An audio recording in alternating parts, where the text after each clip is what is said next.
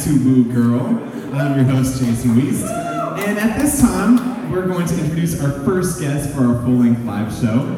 Selected by the Arkansas Times as one of the 25 visionary Arkansans of 2014, Mark Thiedemann, studied film and television at New York University, lived in New York for 11 years, and then returned to Arkansas to make films about LGBT characters in the South. His first feature film last summer was shot in Central Arkansas and is available on Netflix, iTunes, Amazon, and more.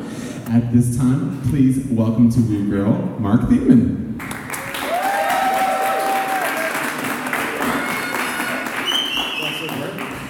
Does it work? No, is it working? That little delay. Hey, Jason. Hey, how's it going? I'm good. Everybody should also know that Mark is pretty much the one that put together all of the video for this. He's got, of course, amazing contacts in that field, and everybody's volunteered their time. But no, I didn't put this together. A group of amazing people who have been working with me for a very long time put this together.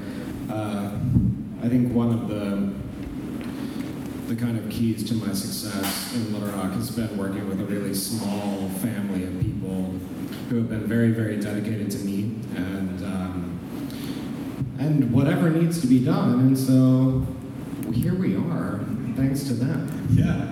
And so the big reveal tonight is that we're premiering the trailer. I guess I've been saying it's the world premiere of the trailer for White Nights. Yeah. White Nights, your upcoming film coming out in 2016. And why don't you just tell me about that project? I know some of it was filmed right here. Yeah, we did film it in Sway. White Nights it's an adaptation of a Russian short story that we gayed up and filmed in Little Rock. What would Vladimir say? You know, I just thought to myself, I want to make a movie that portrays a really positive image of LGBT life, and so I thought, you know, Russia is one of the most homophobic countries in the world. Little Rock has all of this terrible legislation happening. If you're going to make a positive film about gay and lesbian life in the 2010s, why not adapt a Russian short story, do it in Little Rock, make it super gay, and as glittery as possible. Why don't you tell us a little bit about that short story? Yeah, it's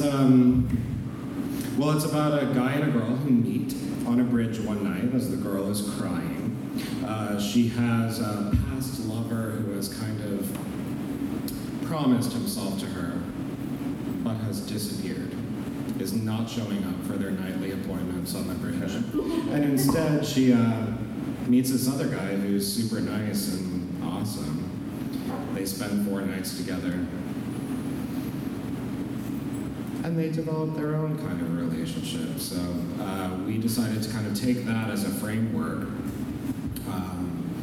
to kind of tell this story that explores in a really kind of modern nightlife context why human beings act so stupid when they're in love.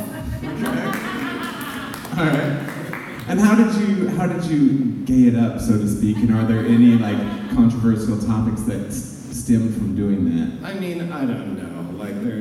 There are no penises, and I know that's a huge disappointment to the majority of. Yeah, you're not doing a good job selling this at all right now. I've been on Netflix. I know what you people are looking for. So, I don't do that.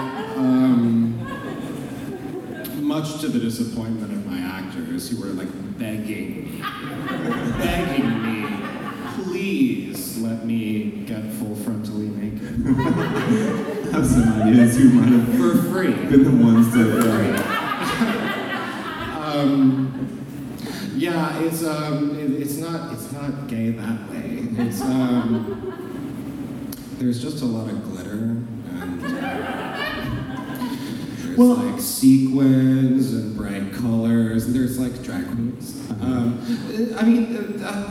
It's about 2 boys instead of a guy and a girl. And look, I make gay movies. This is probably the gayest. Okay. of the things that I've done, in that the music is kind of electronic and it takes place at night. I don't know. And also, the music, by the way, was all done here locally too, local musicians, right? Yeah, Philip Rex Huddleston composed all of the music, which has been amazing. Basically, I was kind of coming up with the film, and in the initial stages, I kind of went to him and I said, I'm kind of thinking, instead of doing classical music, which has been my crutch for years, maybe something a little bit more modern. And he said, I got you. Just let me try it. And about 2 hours later, after saying something to him like, I just need something like 1996 Mercutio at the costume ball in Romeo and Juliet. Realness. He had written the opening track from the movie, and it's amazing. And then every single piece he's written since has just gotten better and better. So I think, I hope that you'll look forward to this movie, but one thing that you should really look forward to is downloading Philip's soundtrack, which is just, like, for me, a work of pop culture that, well, it means a lot to me. It's very, very good. Yeah, no, this is a personal project, of course, undertaking of yours.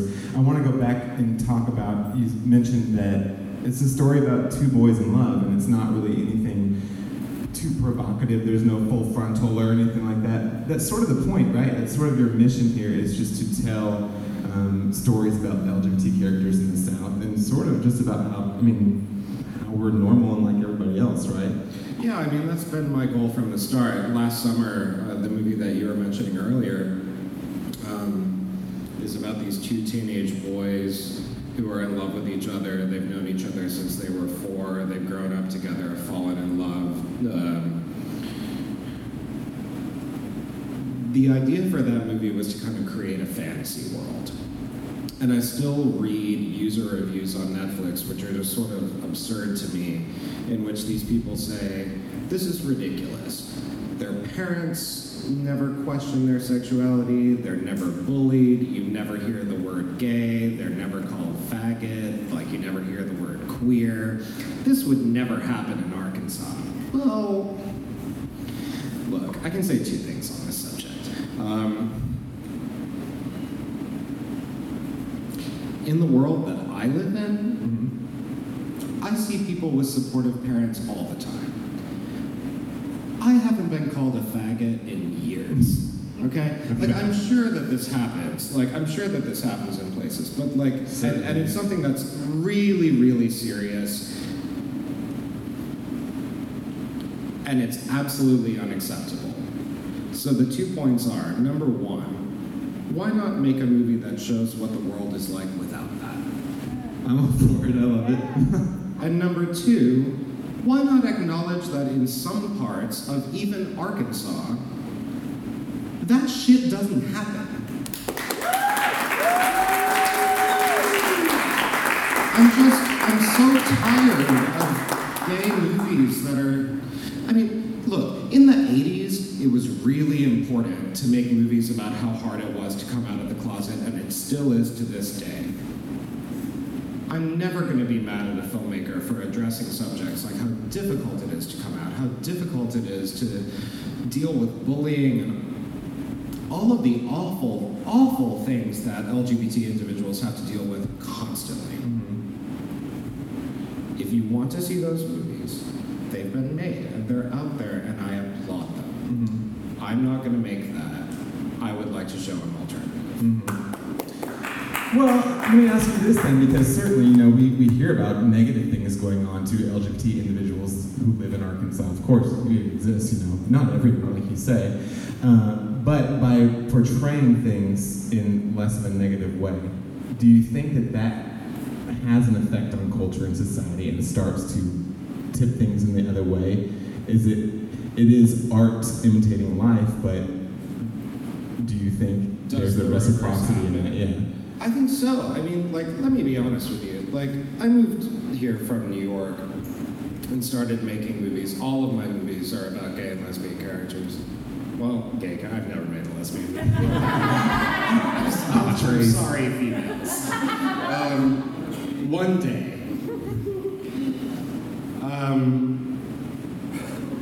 I moved here to make these like gay movies that are southern, and I kind of like thought I would get crucified when I first, like the first movie I made when I moved to Arkansas, which I think I consider my first good film, is about a boy whose mother is listening to evangelical radio, and the preacher on the radio says, "I gave my heart to Jesus when I was 16 years old."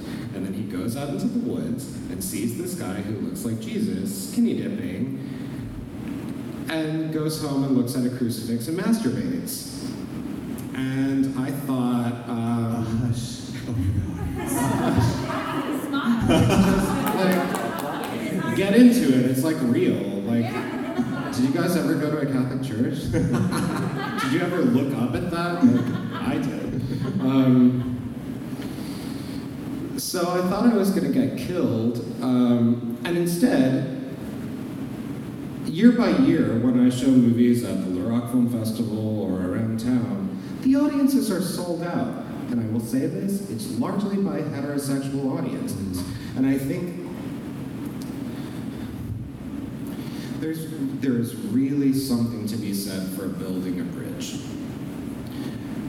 I love diversity, and I love originality, and I love people who are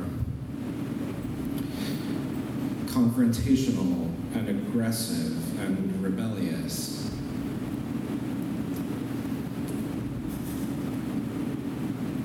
My point of view is that I want to be a filmmaker who makes gay movies for everyone. I don't want you to be afraid of walking into the theater to watch my movie because you're straight. And what I noticed the last movie I made, Sacred Hearts, Holy Souls, which we're expanding into a feature, it's a movie about a bullied gay kid who wins a fight with a school bully. My attitude is this. I don't care who you are, what church you grew up in, whatever. If you watch this movie about a wimpy, gay, redheaded kid who's closeted in a Catholic school, who puts on boxing gloves and has to fight this asshole bully who harasses him daily, if at the end of that movie you're not rooting for that kid, you're a fucking asshole. And if I can if I can extend a hand to an audience and say, hey, just like enjoy this movie and root for this gay kid, it's not gonna kill you. In fact, you might smile and laugh in the process. Then yeah, I think there's something accomplished. And this is taking nothing away from people who have a different perspective, but this is what I'm trying to do. Mm-hmm. Well, that's Sacred Hearts, Holy Souls. Let's go ahead and take a look at White Nights, why don't we? Everybody want to see White Nights? All right.